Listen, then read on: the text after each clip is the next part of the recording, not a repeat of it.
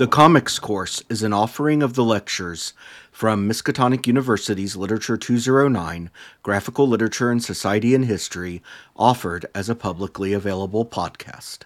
From John, welcome back to the Comics Course. I am, as always, your indomitable Professor Hamby, here with my inconsistent T.A. Rowan. Oh, how are you doing, Rowan? I'm doing good. You mean well? Well, yes. It still works there. No, it's improper grammar. You're an art major. I know you don't understand this. Words are hard. Whatever. I know. Whatever. So, it's been a while since we've recorded. Things have been crazy. We got through the intramurals with minimal damage to the buildings. Mm-hmm. I think only one faculty is still being searched for. Nice. That's a good improvement from last year. Yep. And we're finally back to talk about Sandman, the Kindly Ones. And I have to admit, I have not been eager to do this because you and I have talked about this, and I've said this to others, but even though Morpheus is kind of a silly emo git, he's our silly emo git at this point. Exactly. We've been through so much. And, I have to admit, when I first read this, when it was first published, I was like, well, Morpheus isn't going to die. There's going to be some sort of solution to this. No. And you have to wonder, what were the discussions between Neil Gaiman and DC like at this point? He must have basically said, I'm done with this, and we're concluding the series, and I have legal ownership over this character, so you can't stop me. Because no comic book company has ever willingly killed off a character that was printing money for them. But here we are. Exactly. If there's a little weird flapping noise, I apologize, but we are heading quickly towards June, and it's starting to get a little humid here at Miskatonic, so I am using a scholarly journal to fan myself, because they have started rationing my electricity, I think in hopes that I will eventually move out of my office. Little do they know that they pay me so little that my motivation to avoid paying rent somewhere is still very high. Unfortunately. And I do not believe that this pandemic is over yet. So I'm staying put. Sure. Now, as we get to the dedications for this part, they mentioned Cupid, and that made me think of, ironically, something literary related in pop music. I was listening to recent K-pop releases recently, and I will keep this side journey short, I promise those listening to the lecture. But a Korean group... 50-50? No, Le Seraphim. Oh. Or, I think, officially they're supposed to be called Le Seraphim, but even the members of the group say Le Seraphim, as I understand it. Yes. And they have a song out called Eve, Psyche, and Bluebeard's Wife. Mm-hmm. And this has literary antecedents. Mm-hmm. There is a line in it that one of the members repeats of, I want what's forbidden. Mm-hmm. And of course, those three figures are all from either mythology or folk tales of seeking out something forbidden. Mm-hmm. Eve, of course, is well known from Christian mythology. I know some of you are Christian and you get offended when rational people call your set of magical beliefs mythologies, but they are. Get over it. That doesn't mean they're not true. It just means that for those of us that don't believe in magic, we look at you in the same way as when pagans start chanting about worshipping Idun. Or claiming that by scraping the bark off certain trees that they'll become immortal. No, they just have really weird visions and then spend the morning throwing up and wondering why they're naked and covered in mud. If you want proof that Christianity is no more rational in its mystical beliefs than any other religion. Simply look at the fact that the central traditional practice of Christianity involves the drinking of blood in a public ritual. Yeah. And if you don't know what I mean by that, the technical term is the transubstantiation. And it's not just the drinking of blood, the eating of flesh. Mm-hmm. Basically, Christians are zombies. In more ways than one. This was the Jesus thing. Yep. So, Eve, of course, is well known in Christian literature for being the figure that prompts both herself and Adam to eat of the tree of knowledge. Because as we all know, women are the root of all evil. And she goes to do something that's forbidden. Mm-hmm. But this song isn't about being the root of evil. Mm-hmm. Because if they had, there are figures other than Psyche they would have included. Mm-hmm. I mean, Pandora would have been a more logical choice. Yeah. But are you familiar with the myth of Psyche? Actually, no. I knew of it, but I don't know it really in detail. So in Greek mythology, Psyche was an extraordinarily beautiful woman. And depending on the version of the myth that you hear, because this is an oral tradition of mythology, then either people were comparing her to Aphrodite or saying she was more beautiful than Aphrodite, the goddess of beauty. And if there are two things clear in Greek mythology, it's one, that Zeus will shag anything that moves, and that Aphrodite is a jealous bitch. Honestly, almost all the women in Greek mythology were. Aphrodite's especially bad. I mean, true. Her and what was her name? Zeus's wife. Hera. Yeah, her and Hera were. My God. Well, Hera transferred her anger to Zeus on the women because she couldn't touch him. Yeah. Which isn't healthy. Yeah. But Aphrodite, there's many myths about Aphrodite basically torturing women because people found them beautiful. Yeah. I mean, not good. No. So, in the mythology, Aphrodite sends her son Cupid to go do stuff, and he accidentally pricks himself and Psyche with one of his magic arrows, and so Psyche falls in love with him and him with her. Mm-hmm. And a whole bunch of stuff happens, but without going into all the details of the myth, the essential focus of it is that she is seeking out to have a relationship with her husband Cupid, Mm-hmm. who, let's go ahead, if you folks are familiar with Cupid from all the little cutesy like baby stuff, that's not his representation in Greek mythology. Not at He's all. an adult-ass man. Yeah. That came from like a weird merger of the cherubims in Christian mythology, then adopting the persona of Cupid in this weird mashup of Christian and Greek lore. Mm-hmm. Which, I mean, for many, many centuries, of course, Greek lore was considered the foundation of Western culture, including by Christian scholars. So this is not surprising it happened. Anyway, but she wanted Cupid, a god, and that was forbidden by Aphrodite. And ultimately, the story is resolved when Zeus finally says, "Stop it, Aphrodite, you can't mess with her anymore." Uh-huh. Although he only does it because Cupid agrees to be his wingman and makes the next woman that Zeus is interested in fall in love with him. Because Zeus has a one-track mind. Well, yeah. And I wouldn't blame Zeus for it if A, Hera was okay with it, and B, he gave a damn about consent. Yeah. Um, Consent is a big problem in the Greek mythology universe. well, in most of human history, frankly. Yeah. Yeah. And then Bluebeard's wife, I think most people know, at least the rough fragments of, Yeah. but Bluebeard's seventh wife, who I think her name was Adrienne or something like that. Something like that. Which, by the way, has its roots in a Greek name that involves another figure that was punished by another Greek goddess for being described as similar to a goddess. Bitches be jealous. Right. Bitches be jealous. Greek god bitches be jealous. And, of course, Bluebeard's wife wants to know what secrets are being hidden from her.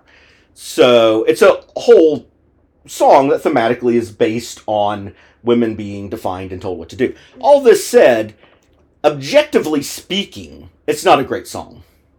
Mediocre at best. But it is catchy as hell. It is. I will give it that. Anyway, I thought that was an interesting little pop culture bit to look at in terms of literature before we jump into the Kindly Ones. Now, the Kindly Ones is a euphemism used for the Furies, the Fates, because they don't like to be called the Furies. That's explained in the story.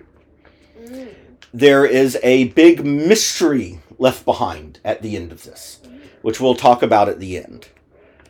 And I will briefly read to you the lead-in quotes and dedications. The first is from Beaumont and Fletcher, Cupid's Revenge, 1612. It was reading this that made me think of Cupid and Psyche and the song. Quote, "The fool that willingly provokes a woman has made himself another evil angel in a new hell to which all other torments are but a mere pastime." Wow. Joy. That's, somebody has feelings about what happens when you piss off women. Yeah. Tell him. Then from John Webster's The White Devil, 1612, same year. "What do the dead do, uncle? Do they eat, hear music, go a-hunting, and be merry, as we that live? No, 'cause they sleep. Lord, Lord, that I were dead, I have not slept these 6 nights. So this is about dying and sleeping and non-existence. The dedication: "For the 3 witches, fates, Norns, and graces of Sandman, the 3 weird sisters who have midwife Sandman nurtured it, and issue by issue put it to bed. This book is for Shelley Roberg, Elisa Kowitney, and above all, Sandman's fairy godmother, Karen Berger. With gratitude, Neil Gaiman." And, of course, the 3 women, the 3 wise women, they do show up throughout mythology. And Gaiman is certainly not the first person to observe that the 3 Norns of Norse mythology bear many similarities to the 3 fates of Greek mythology. And as we've discovered in the late 20th and early 21st century, there was more communication between those parts of the world than we have historically assumed. So we're going to go through bit by bit, and I will try not to simply reiterate the chapters, but I do want to point out this gorgeous cover art from Dave McKean, which shows off these representations of the 3 fates. Now, the writing of the Kindly Ones is done in the format of a Greek tragedy. And of course, it's a tragedy, so the hero, in this case Morpheus, dies at the end. Now, are you familiar with the concept of a Greek chorus? I've heard of it. I don't actually know what it is, but I've heard it talked about a lot, if that makes sense. Well, in Greek plays, they had something called a chorus up front. They didn't call it a Greek chorus because they were Greek. Yeah. Which brings to mind another thought that I'm going to suppress about the use of the term Greek as an adjective. We're going to skip that. Suffice it to say the Greeks can be weird. Anyway, the Greek chorus were not players in the play, but they would yell out things to the audience in song. And they would often provide both background information and exposition. So they might be like, "Yo," at the very beginning of a play, "O ye crowd who are here, behold wandering the desert, the son of Theseus, king of Thebes," and whatever, right? And then you see a guy wander onto the stage, and you kind of have the scene set for you. But they might also provide exposition and commentary like, "Whoa, isn't Theseus a dumbass who has done these things you've seen him do in Act 1? So here, the fates act as the Greek chorus of this story. providing commentary and exposition to us, the reader. Mm-hmm. And so, of course, we open with the Fates, because every Greek tragedy opens with the Greek chorus. And here we see sort of modern incarnations of the three, Clotho, Atropos, and Laches. And they look like modern people, mm-hmm. and are sitting around spinning. Now, do you know what the significance of spinning in Greek mythology for the Fates was? No. So there are three of them. Clotho, and I'm probably pronouncing it wrong, is the youngest, and she would spin the yarn. Mm-hmm. And then Laches was the sort of middle-aged one, and she would knit something from the yarn. Mm-hmm. And then Atropos, the eldest, the hag, the crone, and she would cut the thread, finishing it. Mm. And they would create, collaboratively, a skein. Mm. Now, in this case, the skein looks like it could be a pair of boots, middens, sweater, whatever. Uh-huh. But what each of them represents is a human life. They literally were the Fates in the sense of Clotho creates the new mortal life and soul. Laches sets in motion the pattern it will follow in life. And then Atropos decides when to cut it, thus ending their life. And so they were literally the Fates of man in that regard. They determined everybody's life. And without directly referencing that, but just referencing that they're knitting something here, they are playing into that aspect of mythology. Mm-hmm. There's also gross discussion about eating a mouse. Gross. Yep. And, of course, at the final panel of the three Fates as the Greek chorus, Atropos looks at this thing that Laches is creating and says, "All good things, eh? All good things. Got to finish sometime." And she just unceremoniously cuts the thread. And, of course, this represents the life of Morpheus. Mm. Maybe. There's another life it may represent. Mm-hmm. And that's another thing that I think people debate sometimes. Because one of them does say this is a small thing that's been made. It could be a bit longer. So maybe it's a very young life ending. Mm-hmm.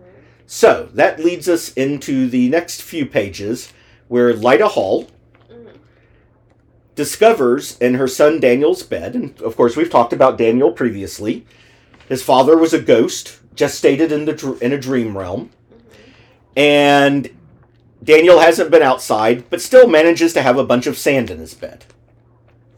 Because the boy wanders off into the dreaming. Because this is why you should have children in one, not in dreams, just not in dreams. Right.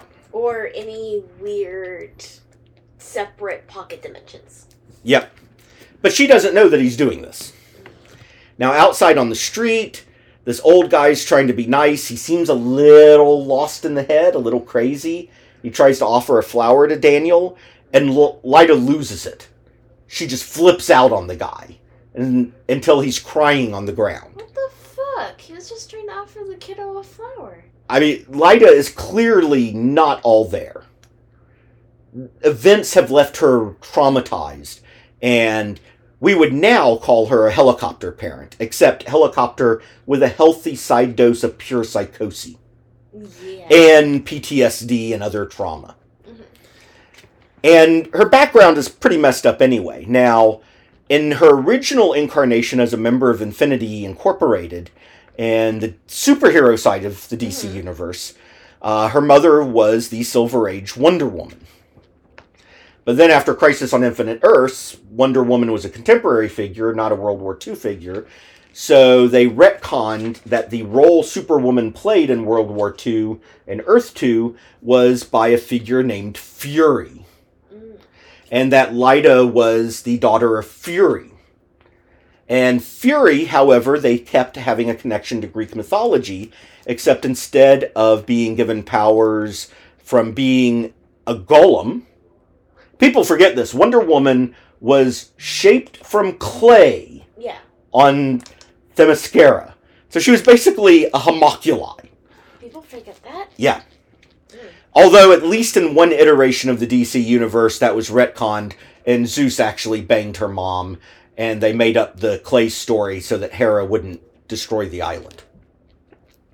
That's gross. I'm glad they made up the clay story. Yeah, and I don't know if that's still true in the DC, because that might have been 3 reboots of the universe ago. I've lost track of that shit. Nor care, really. No offense, but everyone with lives have lost track. Yeah. And wait a minute, why would that offend me? I didn't say it would offend you. Oh, to the listeners. Yeah. They're not listening to this. They're too busy arguing on Reddit about Daisy Ridley being in a new Star Wars film. Oh, probably. Which has been confirmed, unless they cancel it like all the other projects. All I can say is the sequel trilogy was a mess, but people who are upset about an actress for what the writers and producers did, get over it. But people want something simple. They want someone to be mad at. A face they know. So it's for people, it's easier to get mad at the actors than the writers. They need to be mad at the producers. I mean, if either Rian Johnson or J.J. Abrams had done the whole trilogy, some people would be mad and some people would be happy. But the way the producers did it, flip-flopping them, just made sure nobody would be happy. But that's a producer's choice. They're the ones really at fault. Anyway. But that's how movie studios work. And they get to be mad at a woman this way. Which is a factor for some of them. It's probably sadly true. Even though I suspect she had about as much influence on the script as I do. Yeah. So anyway, Lyta, they're definitely playing up this idea of her having anger problems. And maybe that's coming from her side of being descended from the Furies indirectly. Anyway, she goes in to eat, and we're left on this ominous thing where at the very end, if somebody says, if anyone hurt Daniel, I'd kill them. And she has crazy eyes. Crazy eyes!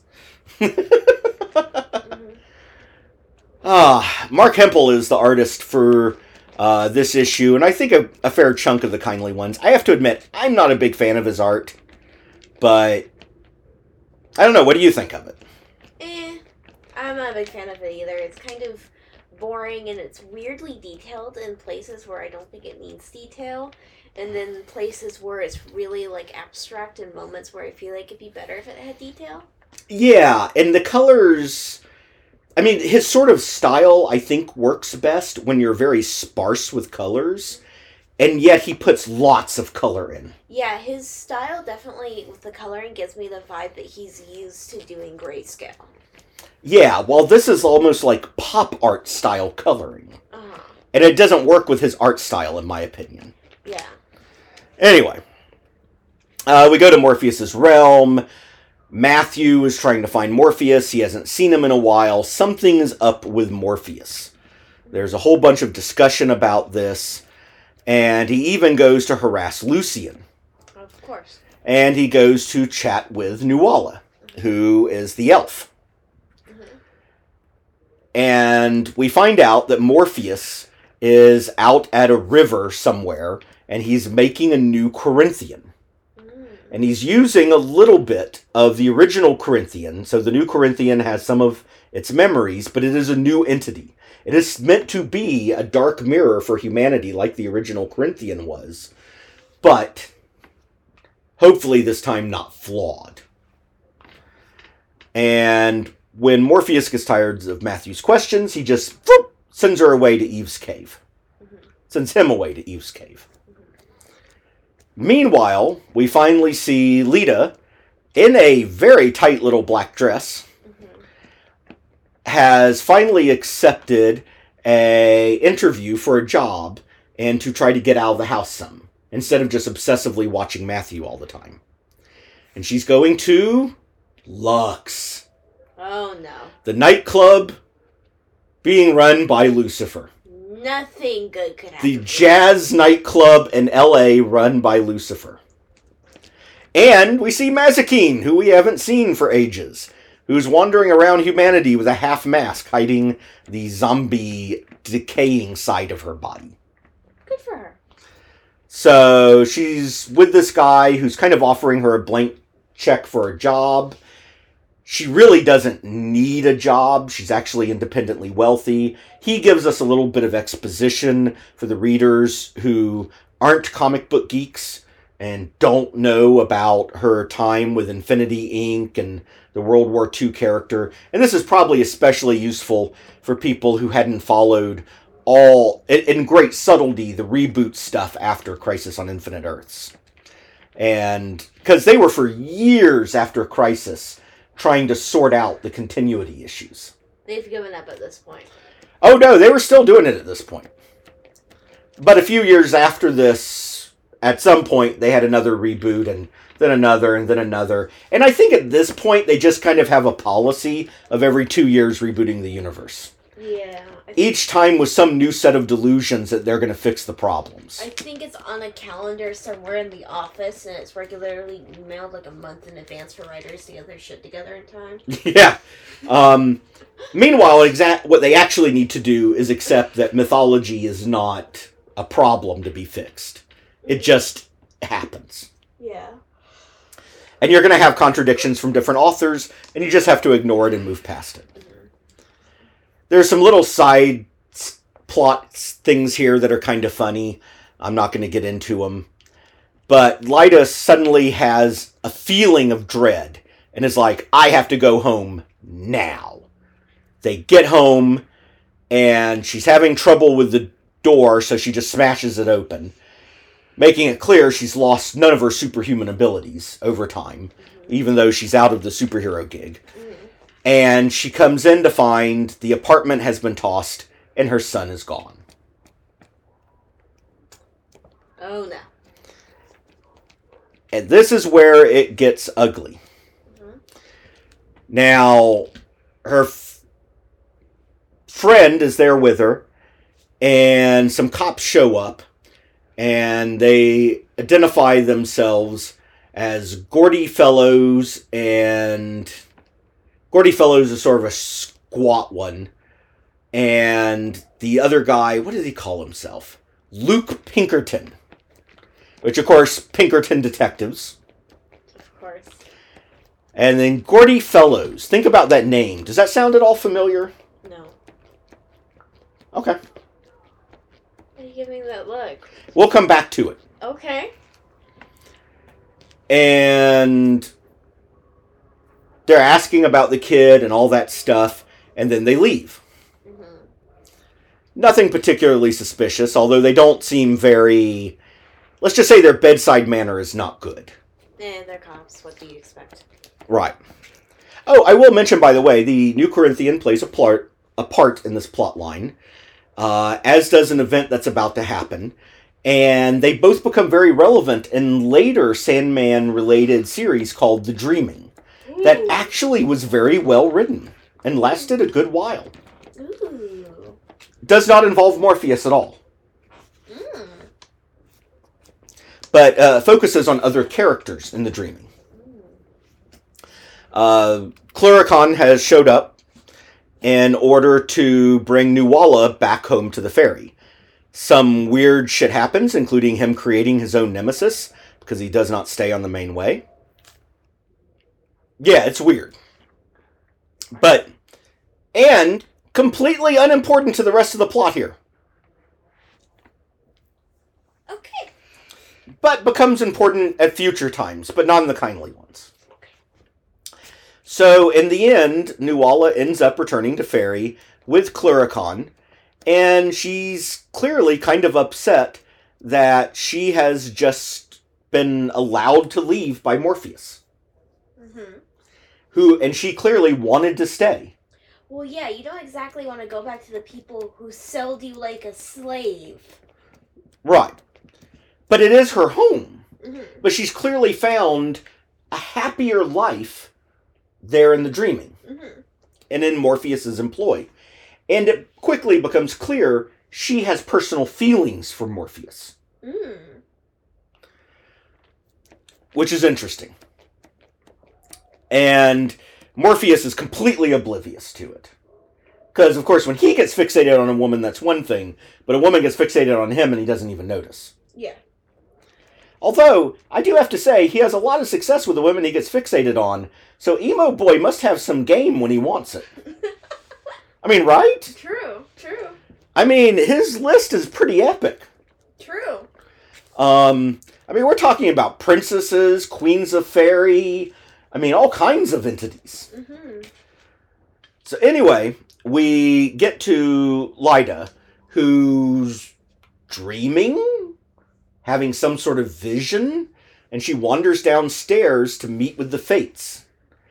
And she asks questions, and they answer 3 questions from her, but she doesn't ask any useful questions. Because why would a side character ask something useful at this point? I wouldn't call Lyda a side character. I guess.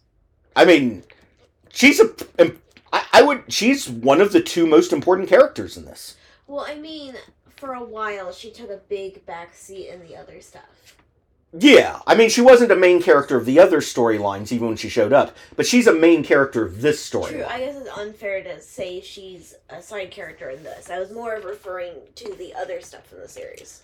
I mean, in Sandman, you really have to talk about each story arc as a separate work. In fact, there are story arcs where even Morpheus isn't a primary character. Yeah. Such as with Distant Mirrors. So she comes back. She doesn't think it was anything more than a dream. Nuala ends up leaving and being disappointed that Morpheus doesn't try to keep her. And the stage is set for 2 figures who are pulling a silver string. Now, this is a silver cord. There are schools, by the way, of mystical thought that believe in things like astral projection. And they believe a silver cord connects your soul or spirit to your body. And if it were to be cut, you would be lost in the astral realms and unable to return to the mortal world. So I think this is a reference to that. Yeah, probably. And we see 2 figures here. One is tall with an angular face, and he likes fire. And he doesn't tell us his name up front, but one of the figures says to the other, "We'll both be up to our necks in shit, eh?" And the guy says, "I did that once. They made a saga about it." What? Many years ago, I convinced Thor of the Aesir that the reason for his impotence was that he was pregnant. Can you guess who that figure is now? Loki. Loki. I'm going to read this story just because I love it. And then we're going to talk about the other figure. So the other figure says, "Pregnant? He's not very bright." And remember, the Thor we saw here in Sandman was not bright at all. He's not very bright. And I told him to lie face down and naked on his sleeping furs until I came and delivered him of child. He listened to you?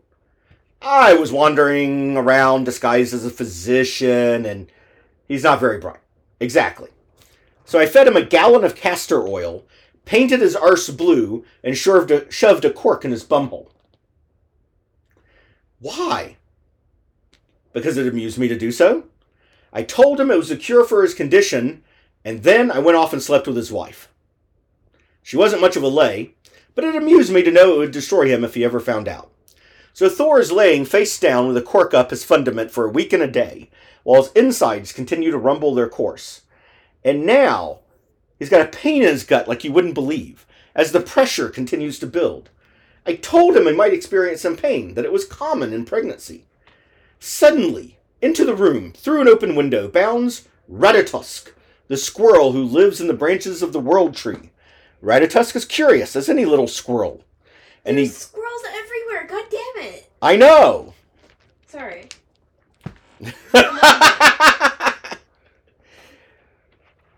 And he climbs on top of Thor's straining, squirming buttocks and pulls out the cork. Is an explosion. 8 days' worth of oiled shit thunders forth from the fundament of the Lord of Storms. And the mighty Thor sits up, looks around, and sees Reditusk on the ground, stunned, gassed, and befouled. And slowly, with hands as big as ham hocks, he picks up the little animal and stares at it, and then with one ponderous motion clasps it to his bosom. "You're ugly," he says. "You're hairy and you're covered in shit, but you're mine and I love you." You know, that's all you can want out of a father. That's all you can want out of mythology. I don't know if that actually being from any of the preserved Norse tales. Maybe somebody listening who knows Norse mythology better than I can tell me. But I now want to promote the idea that it is, if it's not. I don't know how to feel about that. Yep. So, they continue to pull on this cord. And the other figure is Robin Goodfellow. Now, we last saw Loki after the events of Season of Mists. Yeah. When Morpheus put an illusion in his place, because he had put the Japanese thunder god there, storm god there, and doesn't put Loki back and tells Loki that he will owe him a favor. We last saw Robin Goodfellow avoiding going to Fairy with the others at the end of A Midsummer Night's Dream. And they're both trickster figures. Mm-hmm. And we see them pulling by that silver cord Daniel, who's carrying a feather of some kind with him. And they say, "What's he got?" "It looks like a phoenix feather." They're lucky. For whom? And they take the child and they put him in the fire. Oh, no. Burn, baby, burn. Now, what was that police detective's name? Pinkman. Pinkerton was the tall, angular one. Loki is certainly kind of tall and angular. Oh, no. The other one's name was Gordy Fellows. Oh. Goodfellow. Oh, no. Robin Goodfellow. They return to the scene of the crime. And are working up Lyda's nerves. Now remember, Lyda already doesn't like Morpheus, and Morpheus had already told Lyda he will return for Daniel one day. Someone got to him first. So, issue 3 of The Kindly Ones. We open with Hob Gadling, who we haven't seen in a while. Oh. And a loved one has died. Oh, no. And he's visiting their grave. And this theme of loss is consistent through The Kindly Ones. And he's dealing with the grief of having lost this person, as he's lost many others. And he makes it clear it's not becoming any easier. I mean, he loves these people, and just because he's lost lots of people doesn't mean losing another one has become any easier for him. Yeah, makes sense. And it's a lot of pain over an extended period of time. And then we see Destiny in his garden. And Destiny is running into himself in the garden. And it says, this was no surprise to him. It was written in his book that he would see himself. But it still gave him a chill to see him there. Now we know that when big things happening among the Endless disturb Destiny. As other things do not. Yeah. And we go to see Desire, who's closing herself off in her realm. Closing her realm to other Endless. So what does she know of what's happening? And we see that Delirium is leaving her realm, trailing flying colorful fish behind her. Huh. Not the weirdest thing. So Morpheus has a conversation with Hob Gadling on the other end of these events. And it becomes clear that Morpheus is kind of saying goodbye to Hob. And, like, maybe Morpheus knows something is coming. Maybe. Meanwhile, Lyda is clearly headed into some sort of psychotic state. And when the guy who invited her out to Lux shows up, she just breaks his arm with no effort, not even thinking about it. Mm-hmm. And she's catatonic. She's in shock. And just wandering around like a zombie. And then who shows up at her door? The cops. Definitely cops. And what do they show her? A photograph of a charred, dead baby. Just what a mother wants to see every day. So she snaps. And it's true. I know exactly what I must do. And that is the first 3 issues of The Kindly Ones. So we have interesting events going on. Now, ultimately, one of the questions that people come back to over and over and over when they talk about The Kindly Ones is, who is responsible for the events happening? Desire seems to know something is happening. And she certainly has been involved with events up till now. And it wouldn't be the first time she's tried getting Morpheus killed. Right. And we know from 3 Septembers and a January that she swore to bring the Kindly Ones down upon him one day after he humiliated her there. Yeah, there's clearly no love there. And she fathered Rose Walker's mother with Unity Kincaid. And so something's happening there. Is it because she really knows what's happening? Or does she just feel something happening? It's not clear. It's weird because she's also shown herself to think she's smarter than she actually is. Right. Now, Lucifer seems to have his nerves up when they were in the club, and he gets twitchy with Immortal. Mm-hmm. And we will see him again before this is over. But we also know that Lucifer, although he promised revenge on Morpheus, may have already gotten it by the events of Season of Mist. Yeah. And Lucifer gave up none of his power when he left Hell, so he may simply be aware of things. Yeah, it's shaping. It's unclear if he's still mad at Morpheus or not. Right. And there's a lot of ifs. Now, one of the things that, of course, drives people nuts is Neil Gaiman has never clarified some of this at all. I expect nothing less from him. He actually said at one point he started to write an intro to one of the collections, and he sat down to finally tell people who was responsible for what, and then just decided not to. I think the real answer is he doesn't even fucking know. He wants us to figure it out. See, I think he does know. Because there are interesting little hints along the way. I mean, clearly, some people know things are happening. The question is, what is their involvement? Queen Titania is calling back Nuala. She gave her as a gift, but is still of her people. So she knows something's going to happen to Morpheus. Lucifer clearly knows something of what's going on. Who am I thinking of? Morpheus obviously knows something is coming. Desire clearly knows something is coming. So here are figures with a lot of power and influence in this supernatural realm. And they know something is afoot. And maybe have a hint of it. Now, it may just be that they know that Morpheus killed Orpheus.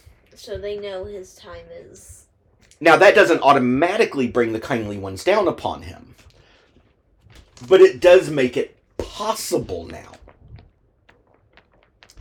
And we are going to see, in the second half of the kindly ones, how Lyda actually makes it happen.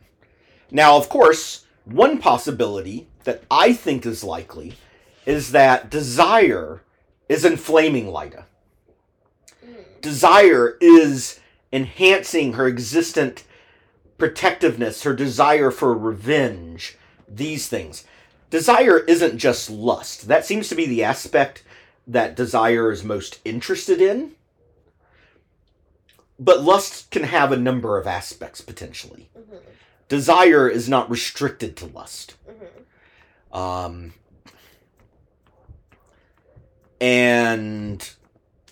But is that the case? I don't know.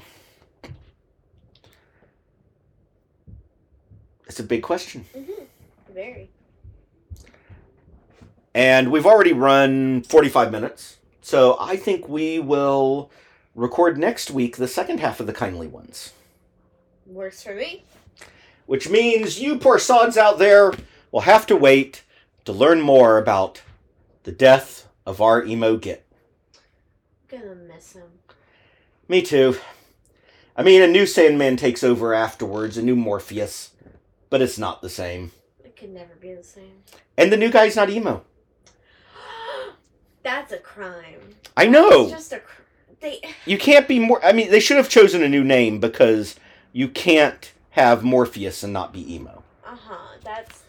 I mean, that's like somebody doing a Cure cover band and not dressing up with black mascara like Robert Smith.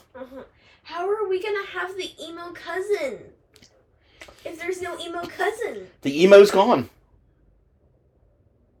They can't just kill the emo. Well, they did. But we still have the Overture series afterwards, which takes place before the beginning of the comic book series. And I think we should cover it, too. We should. Yeah. We'll do it quickly in one episode, though.